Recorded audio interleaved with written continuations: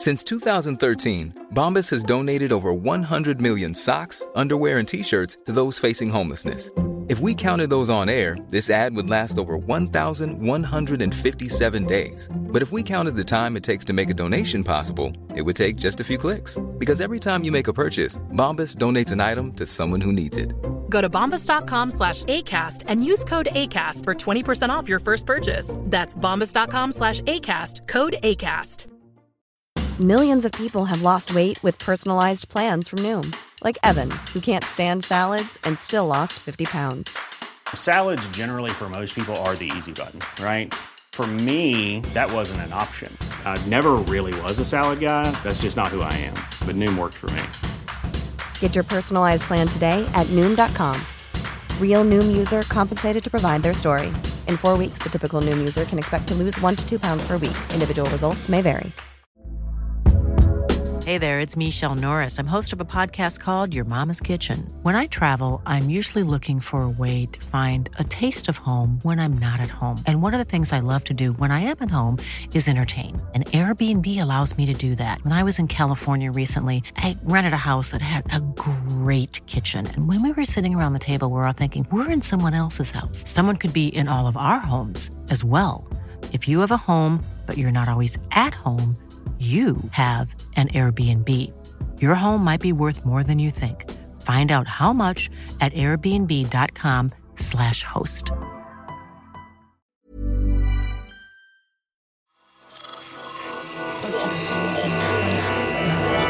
Esse podcast é apresentado por b9.com.br.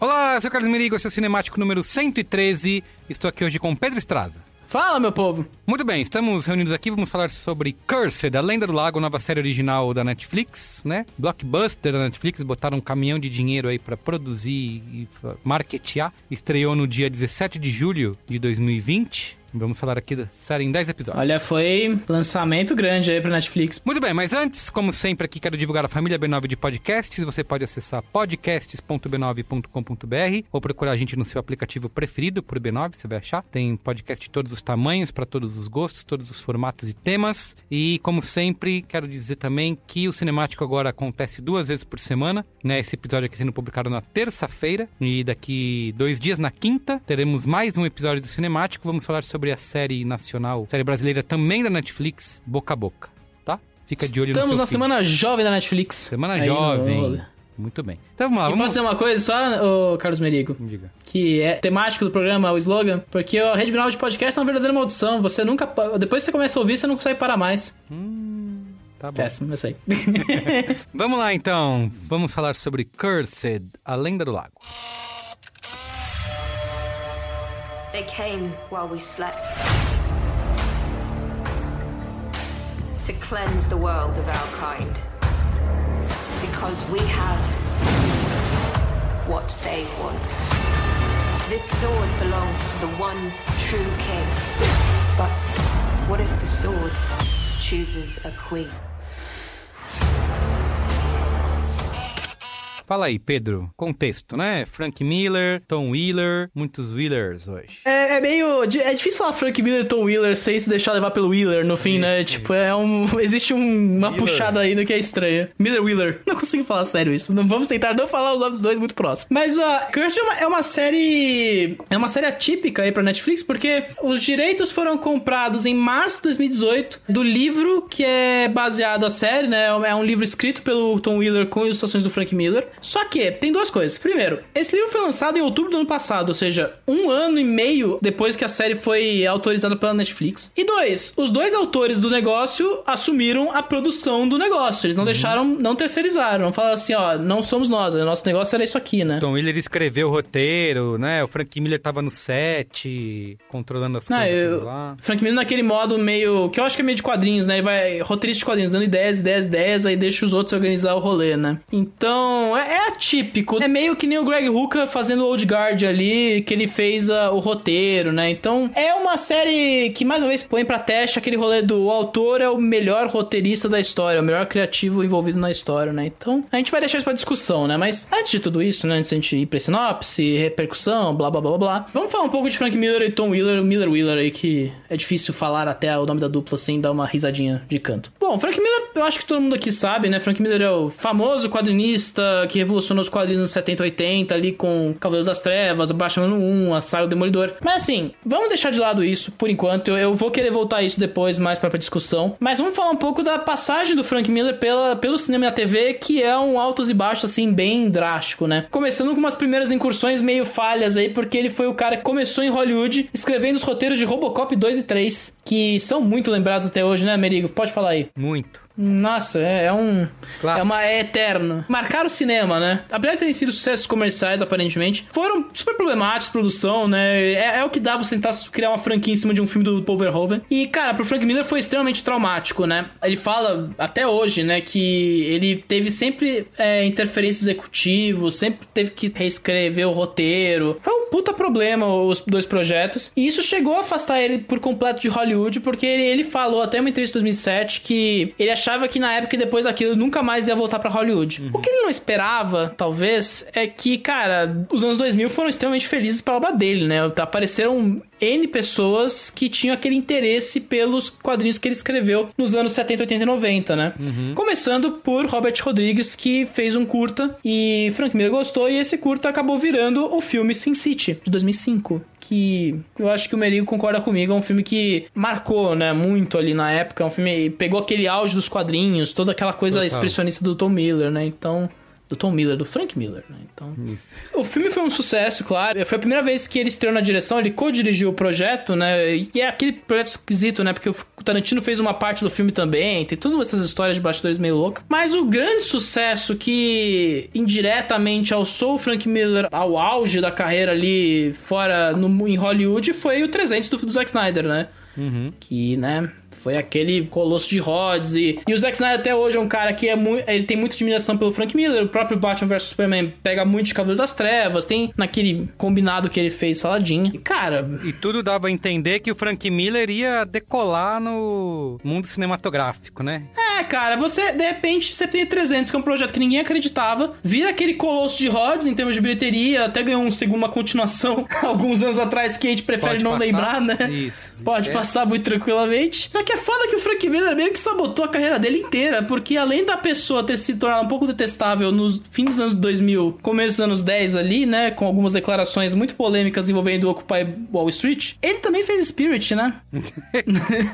Ele cometeu uma pequena coisa, né, Carlos Merigo? Um pequeno desastre. O filme era pra ser uma homenagem ao Will Eisner, né, que é um cara que é primordial aos quadrinhos americanos, o Spirit dele é realmente um pilar pro quadrinho de super-herói americano, mas também pro quadrinho americano como um todo. Só que, cara, o filme, assim, a crítica o público detestaram, a crítica no Rotten Tomatoes chegou a 14% de aprovação, e tá até hoje 14%. E na bilheteria foi um desastre, né? O orçamento era de 60 milhões de dólares e a bilheteria deu 39 milhões.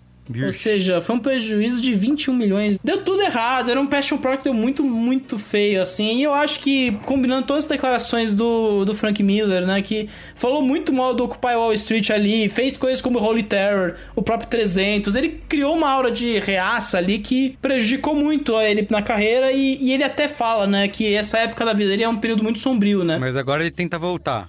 Então ele voltou de leve ali com o Sin City, a Dama Fatal, né? Que foi mais tocado pelo Robert Rodrigues mesmo, em 2014, né? Exato. E agora ele tá voltando com o Cursed, mas em teoria, depois dessa série, né, que ele toca com o Tom Wheeler, que eu falo daqui a pouco, ele também tem uma série de Sin City que ele tá tocando com a Lionsgate ali, que ninguém sabe em que degrau ele tá envolvido, mas ele teve os direitos de volta e vendeu pra Lionsgate, então ele deve estar mais interessado ali, né? E o Tom Wheeler? Tom Wheeler é o seguinte, né, é um americano com experiência em produção e roteiro, começa em 2005 com uma série chamada Empire, da BBC, que era com a Emily Blunt, passada na Roma Antiga, um projeto completamente maluco. Ele chegou a tocar alguns projetos aqui e ali, incluindo o Captain Cook's Extraordinary Atlas. Quem viu Greyhound sabe do que eu tô falando, infelizmente. Ele vai realmente ser alçado ao sucesso em Hollywood com uma coisa chamada Gato de Botas, que é o derivado de Shrek. Lembra dessa época que o Shrek era grande e que a gente via até um derivado de Gato de Botas no cinema? Lembro. O Benjamin e a Nina chegaram a ver, ou Carlos Merigo? Viram Shrek, viram Gato de Botas, viram tudo que tem direito. Não são tão mega fãs assim como outras franquias, mas gosto. Mas o Benjamin gosta de Lego Ninjago, né? Que é outro que ele assinou o roteiro, né? Ah, é? Olha só. Isso, o longa, né? O de animação. O longa. Ah, sim. Eu assisti com ele. É engraçadinho, não é o melhor. Obviamente, tá anos-luz do Lego, uma aventura Lego, né? 1 e 2, que eu realmente acho bem acima da média. Mas o Ninjago é divertidinho, assim, é o mais fraquinho deles. É quase feito pra TV, sabe? Mas o Benjamin adorou, ficou pirado. Depois assistiu a série do Lego Ninjago também no Amazon Prime, tudo que tem vários episódios. E ele fez o roteiro também da Dora Aventureira. Ele tocou a história, ele virou esse cara, né? Ah, que também é legalzinho, viu? Assisti com eles também, a Dora e a Cidade Perdida.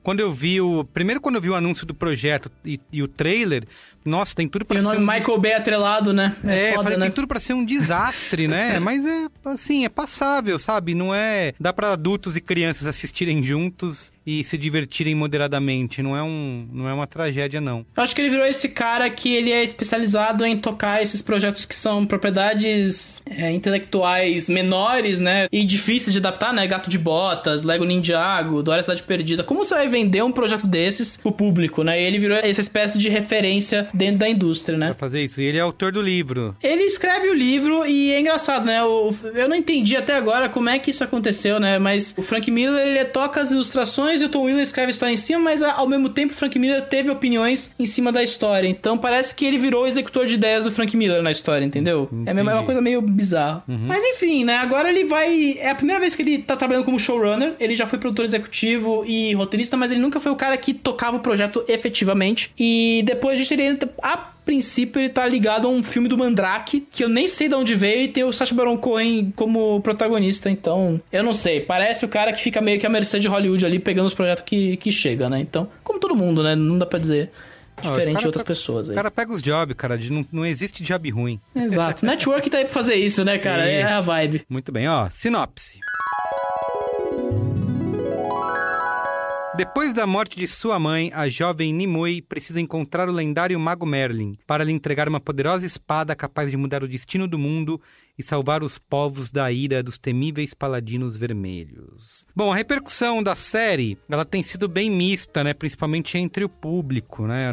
A crítica gostou um pouco mais, no Rotten Tomatoes está com 74% de críticas positivas, contra 52% do público, no Metacritic 57 de 100. Né?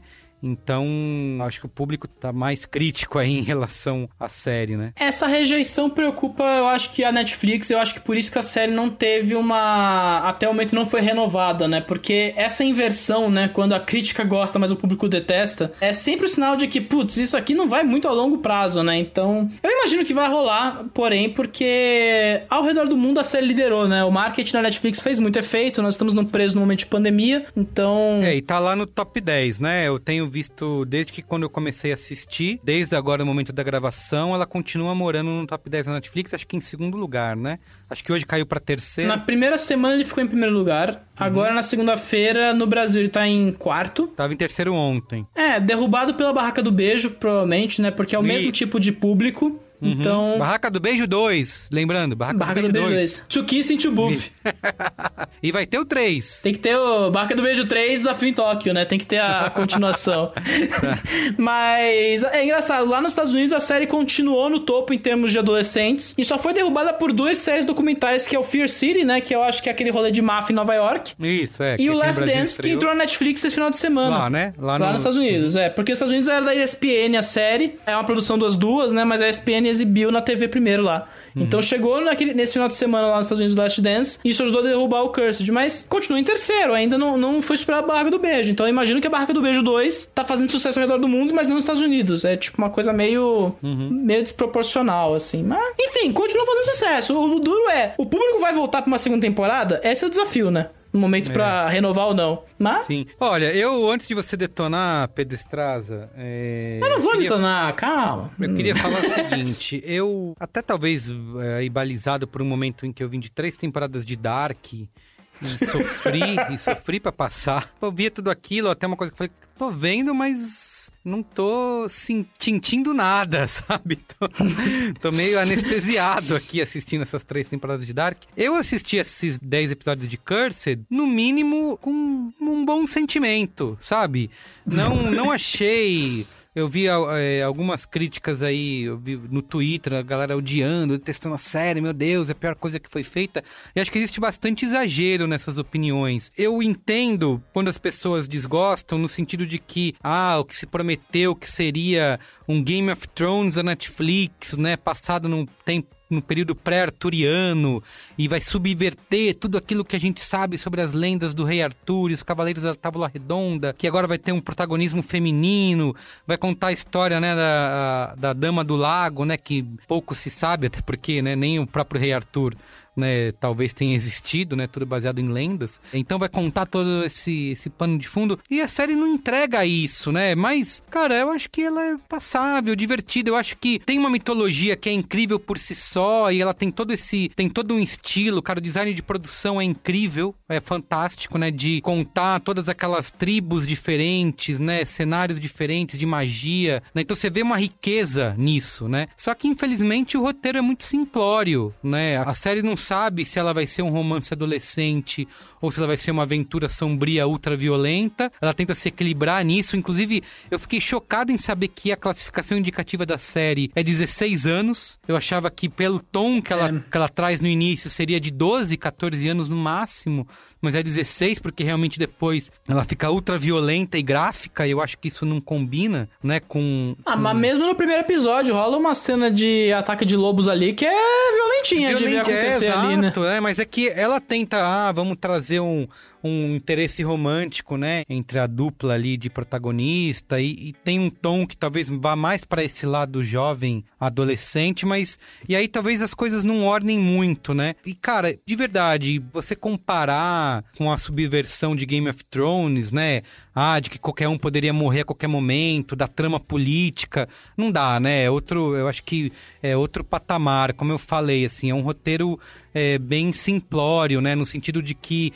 é tudo direto, né? Tudo... é muito ruim, né? Eu lutei muito durante essa época pra não ficar acompanhando Game of Thrones, até porque eu não vi Game of Thrones, eu vi a primeira temporada e li os livros, assim, mas eu falo, não é o Game of Thrones, é só aquela coisa de mercado, a gente querer assimilar com outro produto. Mas na reta final, é inevitável, ele parece que ele quer os mesmos dramas de corte, ele quer as mesmas batalhas épicas, exatamente, né? É por isso que não dá pra evitar a comparação, porque tem tanto lance de tentar criar choque com algumas mortes, e até isso que você falou, o drama de corte, o drama político lá, que é uma das coisas que eram mais legais e que em Game of Thrones deixava todo mundo maluco, a série jamais alcança nem próximo disso, né? A própria Espada do Poder ganha um significado na série que é muito parecido ao Trono de Ferro. Isso, então...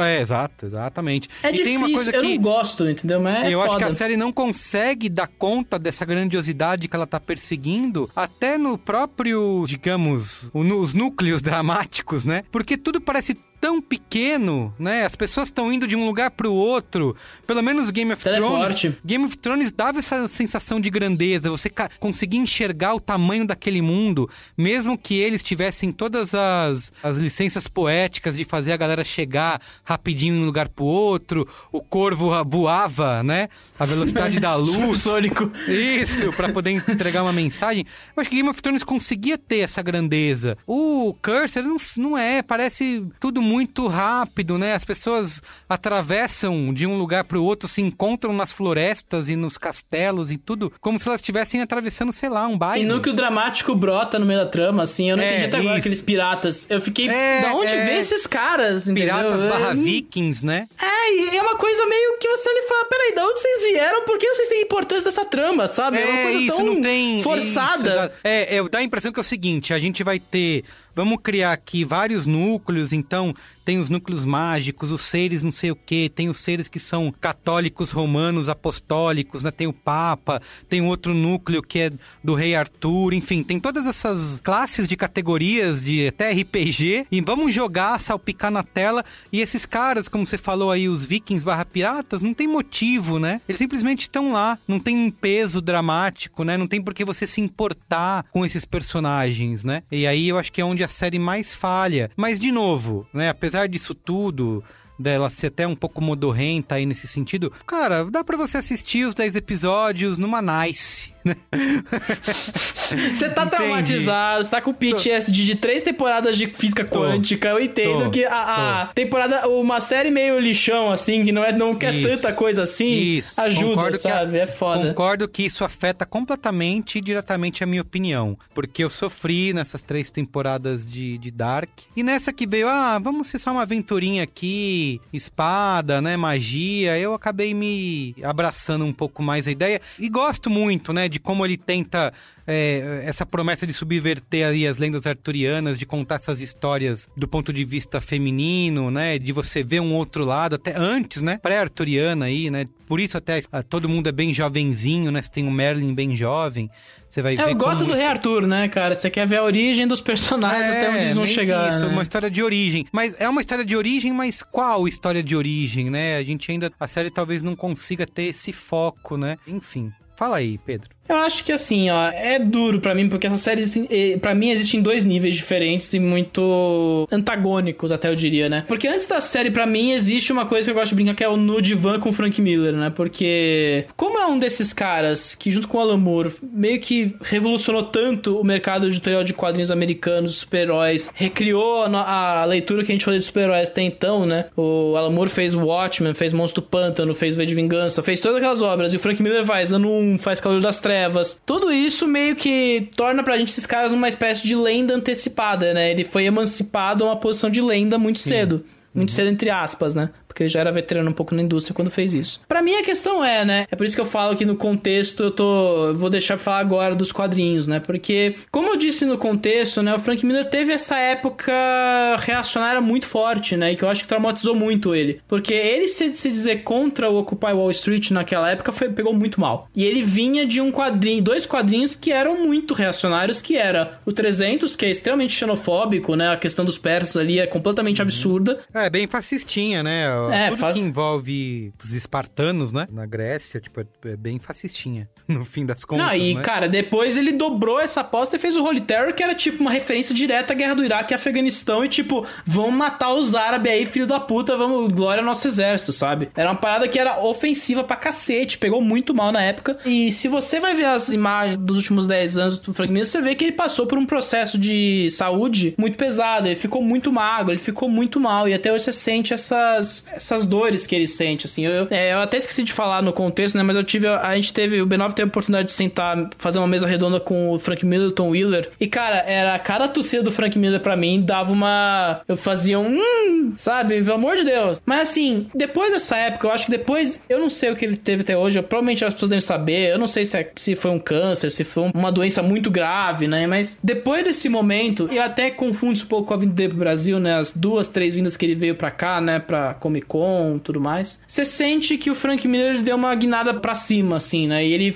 ele voltou pros quadrinhos com tudo, né? Ele fez 2 continuações de Cavaleiro das Trevas, ele fez o Xerxes, né? Que é uma espécie de retorno ao 300, mas com um outro enfoque, né? Humanizando um pouco a figura do Xerxes. Ele teve esse retorno que é muito voltado a contemplar as novas gerações, né? Então, o Cavaleiro das Trevas 3 é protagonizado não pelo Batman, mas pela Robin da Carrie Kelly, né? O quarto Cavaleiro das Trevas é protagonizado por uma garota que lidera revoluções no estilo de Hong Kong, sabe? Ele faz alusões diretas à questão do poder hoje, ele critica pra caralho o Trump nesses quadrinhos, né? Então é um cara que teve esse retorno, ele agora vai fazer o Super-Homem ano 1, que provavelmente não vai ser sobre o Super-Homem, sabe? Você tem essa noção que ele tá contemplando as minorias, ele tá olhando o lado feminino, ele tá buscando escapar um pouco dessa aura que ele criou sobre si mesmo no final dos anos 2000, sabe? Então, é duro falar de Frank Miller não pensar nessas coisas. E o Cursed passa por isso, né? Como você bem disse, Merigo. É uma série que tem protagonismo feminino, que vai enxergar um lado que não é o do Rei Arthur, não é o lado másculo, não é o lado de formação identitária, mas olhar os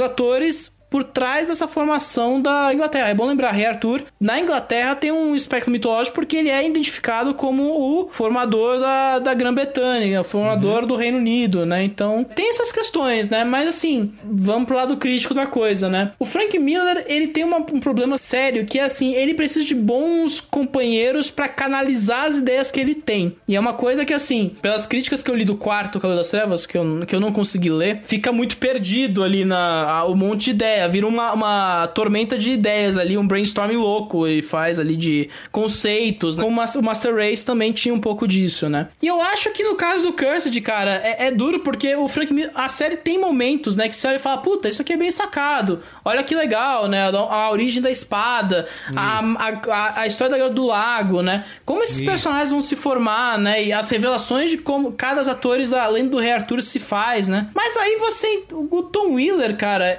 eu acho que ele é o cara que tem que organizar tudo isso numa história coerente. E aí eu acho que é o cara que não sabe o que fazer muito além disso, sabe? É, uma coisa que talvez... Eu não li o livro, né? Você leu, Pedro? Pra ter uma noção Não li porque, cara, chegou agora, provavelmente, por aqui. Exato. Então, assim, não dá pra saber se talvez o Tom Wheeler tivesse isso melhor escrito no próprio livro, porque na série, é isso que você falou, a sensação que eu tenho é de que ela tá girando o tempo inteiro no mesmo lugar e não anda, né?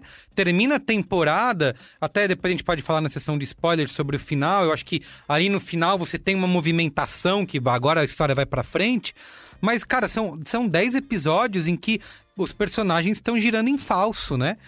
As coisas estão acontecendo de novo, né? Né, essa sensação pra mim é tipo... Cara, eu não sei você, mas pra mim pareceu o Game of Thrones pra jovem. Ou seja, a cada episódio era uma temporada. Era tipo Express, assim. Então, é 5 núcleos de trama acontecendo ao mesmo tempo. Tudo bem, tem isso, mas aí no próximo episódio os personagens estão no mesmo ponto. Vai passar de novo pelo mesmo...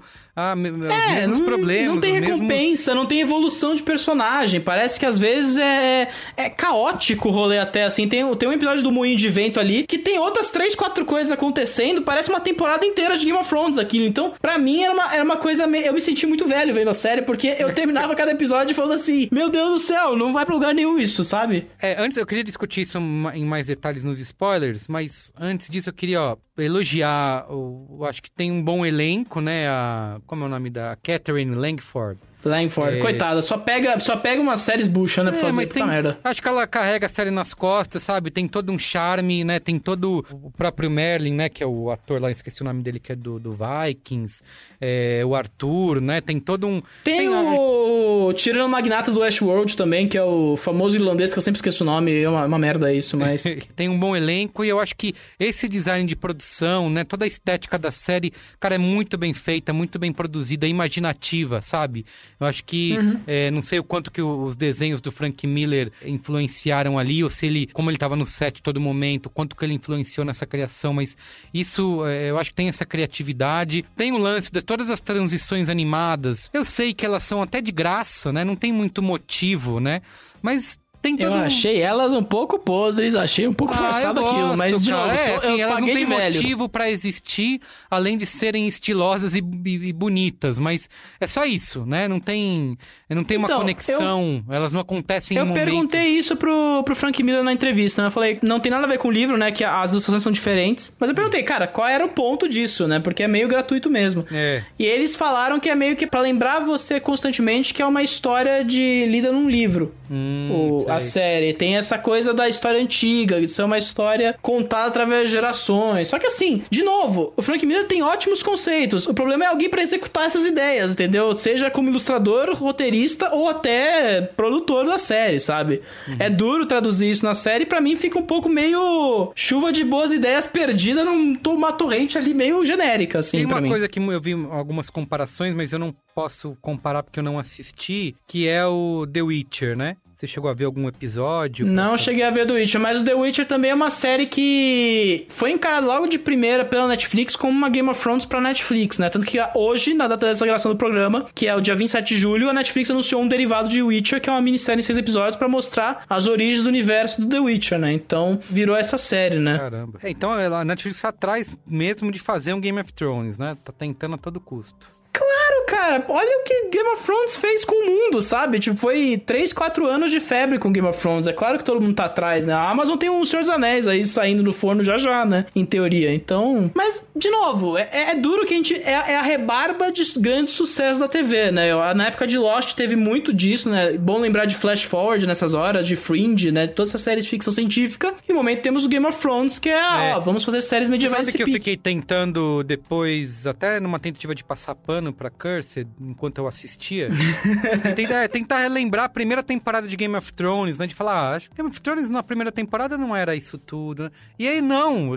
Na primeira temporada era incrível. O primeiro episódio de Game of Thrones, a série já diz a que veio, entende? Você não precisa nem da temporada inteira. E quando termina a primeira temporada, você explode a sua cabeça. Então, não foi com essa desculpa que eu consegui defender Kurtz, né? De falar assim que numa segunda temporada talvez eles consigam encontrar o caminho aí. Mas enfim, vamos falar mais nos spoilers? Vamos, porque tem muita coisa, tem muita ideia do Frank Miller que eu acho que não pode ser dita, que senão estraga a surpresa. Bora. Spoilers! Please, Avada Kedavra. I am your father. A boy's best friend is his mother. What's in the fucking box? I see dead people. Damn you all to hell! Rosebud. Silent Breed is people! Vai lá, fala aí, Pedro. O rolê da espada, que eu acho que foi uma coisa que eu fiquei, puta, isso era uma boa ideia. Era o negócio da espada sair do corpo do Merlin, de ser uma espécie de maldição, e que aí vem o nome do Cursed, entendeu? Que aquela cena já é maravilhosa, que é o gráfico pra caralho o rolê ali, né? Tipo, que é o que o Frank Miller faz de melhor, né? Ele adora fazer coisas gráficas, violência. A virada dos quadrinhos foi ele que fez, né? Mas também isso, né? De ser uma maldição, carregada por gerações. Olha como isso... O Merlin, no fim, ele é um bêbado destruído, destroçado, porque aquela espada tirou todo o poder dele e era amaldiçoada, né? Por excelência, né? Então, boas ideias, de novo. É que nem também a ideia de trazer os paladinos vermelhos, né? A ideia da igreja, que não faz o menor sentido, porque a Inquisição não tava rolando nessa época, né? Mas tudo bem, a gente... É a torrente ideia, né? Formar o anglicanismo da Inglaterra a partir do rei Arthur, né? Todas aquelas ideais plantadinhos, né? Então, eu gosto desses momentos, assim, que você vê e você fala, puta, isso era uma boa ideia, que numa mão talvez mais madura, que não tivesse muito desesperado pra agradar o jovem ali da situação, talvez convertesse a algo mais legal, mas aí é um vômito, a sério, o tempo todo, né? Só vomita cenas, né? Tem um episódio inteiro dedicado a flashbacks pra mostrar da onde veio a Nimue na história. É uma parada meio pirada, assim, sabe? Então, eu não sei, eu queria ouvir você passando pano nesse momento aí, tentando me convencer do contrário. Assim, eu acho que, como eu falei, a série vai girando em falso, né? Até tem algumas poucas revelações durante o caminho que fazem até, de verdade, querer continuar vendo, mas eu acho que não se move, né? Você tem vários episódios em que as pessoas estão no mesmo lugar, uma procurando as outras, se movendo rapidamente entre esses espaços que a gente não consegue ter noção dessa grandeza. Nem a própria espada, né? Eu acho que dá muito... grande Excalibur, não sei o quê. Eu acho que a série não consegue ter te dar essa noção do poder dessa espada. E tem um lado que eu até acho bom, de que a própria Nimue, né? Ela não é super poderosa, né? Ela tem o poder dela, ela, que de vez em quando ela consegue usar, mas você vê que isso afeta. E eu acho bom que a série não faça ela ser essa entidade, né, super poderosa, que tem controle de tudo, né? Ela também é titubeante. Eu acho que isso é um lado bom. Mas a série consegue se movimentar mais ali pro final, né? De mostrar finalmente o Merlin usando o poder dele e de mostrando ela caindo no lago, né? Que da onde vai vir essa lenda do lago, né? Dela ser essa dama do lago. Eu fiquei nessa dúvida. Aquela espada é a espada do poder ou é a Excalibur, né? Porque são duas espadas no Rei Arthur. Tem a espada que ele quebra, que ele tira da pedra, e tem a espada da dama do lago, né? Só que aí você fica... Não, peraí, qual a espada é essa, afinal de contas, né? Mas... Exatamente. É mesmo de onde você vai descobrir que o Lancelot é o monge chorão. É isso. A Guinevere é a Red Spear, né? A lança vermelha, né? Então você vai tendo aquelas... Nossa, esse é o Percival, esse é o Green Percival, Knight, né? Que é o menininho lá. É. Então, cara, coisas que me tiram. Você tem aquela cena maluca, né, da caverna, que ela taca a espada por... Ah, eu tenho raiva! E taca a espada. A Morgana fala, vou buscar, corta pra um outro drama, volta, ela já tá no fundo do poço, sabe? Essa cena dela jogando a espada, foi, cara, isso foi risível, sabe? Ai, gente, me deu uma coisa aqui, joguei a espada. Ai, fica aí então, que eu vou buscar. A resolução. Parece que ia ser um episódio inteiro, mas não, corta, ela já tá embaixo no fundo da caverna, que você nem sabe. Foi só entendeu? descer a escadinha. E essas decisões tolas, né? Não, fiquem vocês aí que eu vou lá sozinha buscar. Que é o quê? A receita pra dar merda, né? Você não vai descer lá no fosso, sei lá o que é amaldiçoado, você vai sozinha, entende? Leva a galera poderosa. Não, vocês dois ficam aí batendo tempo aí, jogando peteca aí na caverna do lado, que eu vou lá embaixo sozinho. Coisa meio Scooby-Doo, sabe? Vai se fuder. Que era só a desculpa pra ela poder encontrar com o espírito lá, né? No fundo da caverna. Realmente não faz que é a esposa, que é a mulher amada lá que morreu queimada na igreja, né? Uma coisa que eu também acho que é apressada, ou eu não sinto esse poder, que é quando ela vai virar a rainha lá do, né, Fey Queen lá. Momento da Daenerys, né, cara? Puta Exato. que merda. Momento... Cara, isso não tem força nenhuma, cara, sabe? Porque não teve desenvolvimento, não tem uma elaboração. São 10 episódios e não conseguiram desenvolver a ponto de chegar naquele momento você sentir, caramba, agora é isso, ela se tornou a rainha, ela é super respeitada. Não, ela é só mais uma qualquer lá, né? Não tem esse poder que a série quer que essa cena tenha, né? Não tem esse impacto. Eu não sei, e parece que nesse momento me pareceu, eu falei, caralho, parece o 8º episódio da 5ª temporada da série, e é tipo toda uma evolução maluca ali que faz, e você fica meio, não, peraí, como é que a gente chegou nisso? Como é que ela ganhou tanto poder entre a comunidade férica, entre aspas de ouro e diamantes gigantescas? Porque eu não sei que não pode ser fada, porque fada é muito infantil. Você fica meio... Porra. E além disso, né, a própria garota que mata ela no fim, ela fica, parece Chaves, ela fica 5 episódios tentando matar ela, não consegue, porque ela não consegue achar um momento pra matar a menina. Eu achei que não ia rolar, sabia? Porque tava tão telegrafado, né, isso, essa menina vai lá e vai matar ela, que eu achei que em algum momento ela ia entender, né, ia não entrar pra comunidade, mas ela ia conseguir enxergar, falar, putz, acho que não vou matar a garota, que isso vai ser cagada, mas no fim... Não, e aí, mais teleporte, ela teleporta na porra da ponte. A série toda tem teleportes. A série toda. É a coisa mais Frank Miller, né? Se você lê o Cavaleiro das Trevas 2, você tem plena noção do quão descaralhado o cara pode ser em certos momentos em termos de história. Tipo, não, eu preciso desse momento aqui, splash page aqui. Não precisa de muita explicação. Mas você vê, caralho, mano, não tem sentido, lógico. É tipo Spirit de novo, essa porra, sabe? A mina mergulha assim, na poça e vira uma água, não sei. A Netflix não confirmou segunda temporada até agora, né? Não teve uma confirmação de renovação. Mas a série tem seus fãs aí, né? Apesar de ter muita gente reclamando, a série tem seus fãs e a crítica tá mais... Pra mais do que pra menos. Adolescente gosta de série medieval. Carlos, vamos ser sinceros. Falei Carlos, parece sério, mas tudo bem. Quem de nós nunca teve uma época da vida que falou, puta, coisas medievais, vamos curtir essas coisas. Pode ser Senhor dos Anéis, Rei Arthur, Game of Thrones, todo mundo tem esse momento que a brutalidade da era medieval, né, entre muitas aspas... agrada, sabe? O romantismo lá do... O que falar do desfecho cretino? Mas cretino. Do Mon Chorão atirando uma flecha no Rei Arthur e corta pro preto no momento que ele atira, porque vai ter o episódio seguinte, você tem que continuar assistindo. Não tô lembrando. Eu acho que é antes da cena do episódio do Moinho. Que é outra loucura também, né? Porque ele atira e aí corta e é o próximo episódio. Sim. E você fica, velho, porque é um streaming, você não precisa desse tipo de recurso pra convencer a gente, sabe? É uma parada muito... continua vendo. E o episódio seguinte começa imediatamente aí, né? É como... imediatamente, e a resolução é boba, né? Tipo, jogar pro Moinho. Isso. Não é como se eles tivessem, por exemplo, no próximo episódio a gente vai fazer um suspense, né? Vamos para outro lugar, vamos contar outra coisa e deixar isso em suspenso. Não, e já começa ali, a cena imediata é a resolução, realmente, Cara, é tipo o negócio do Walking Dead, matou ou não matou o Glenn, só que assim, é como se fosse o episódio seguinte que vai tocar, porque domingo à noite dá pra fazer episódio duplo, não é porque teve uma temporada, teve uma semana pra ter suspense, não, é imediatamente seguida, tipo a coisa mais esquizofrênica da série, assim, e olha que essa série termina com cena de sexo, o penúltimo capítulo, porque o casal consuma seu amor antes de se perder novamente.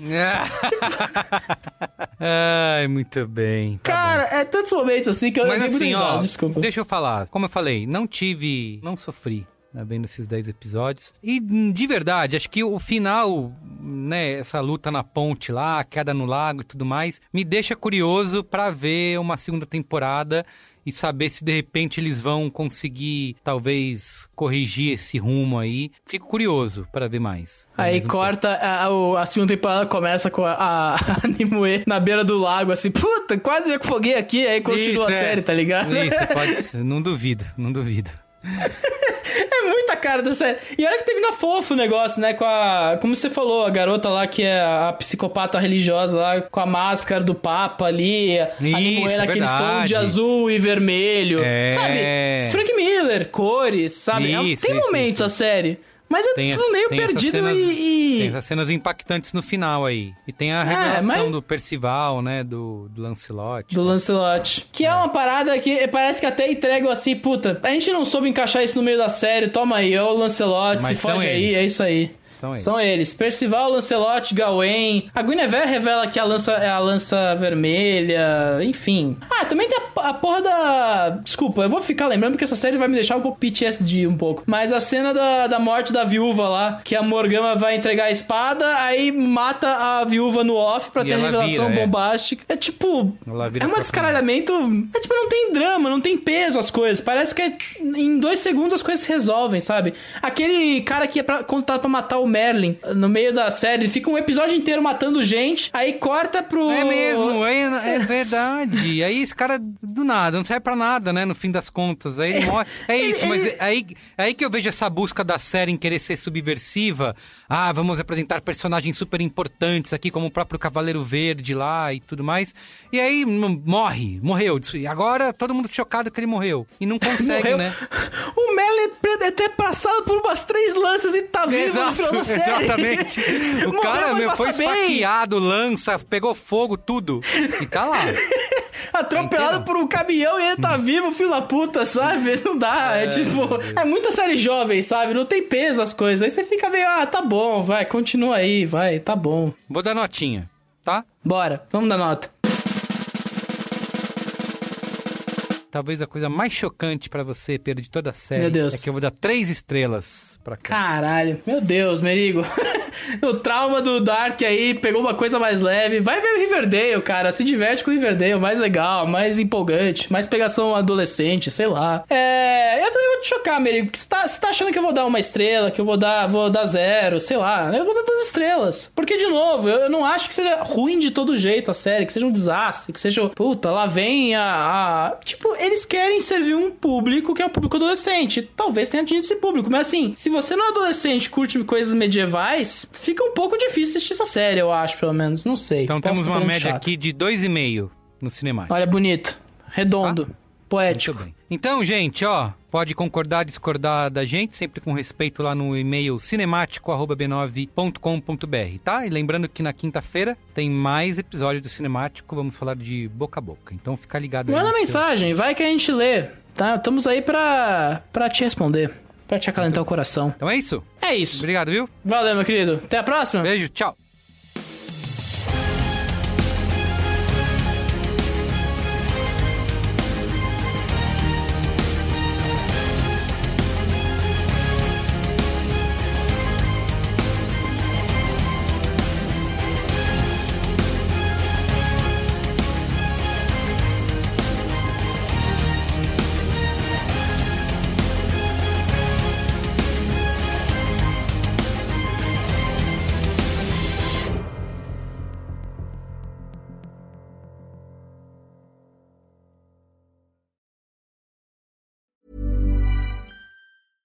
Selling a little or a lot?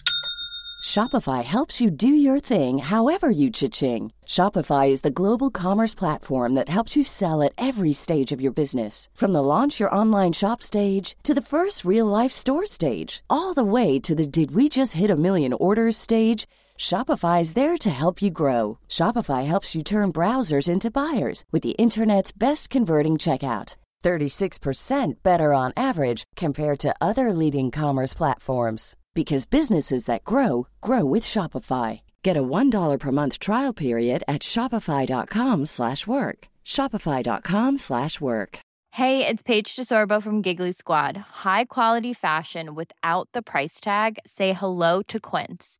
I'm snagging high-end essentials like cozy cashmere sweaters, sleek leather jackets, fine jewelry, and so much more. With Quince being 50 to 80% less than similar brands.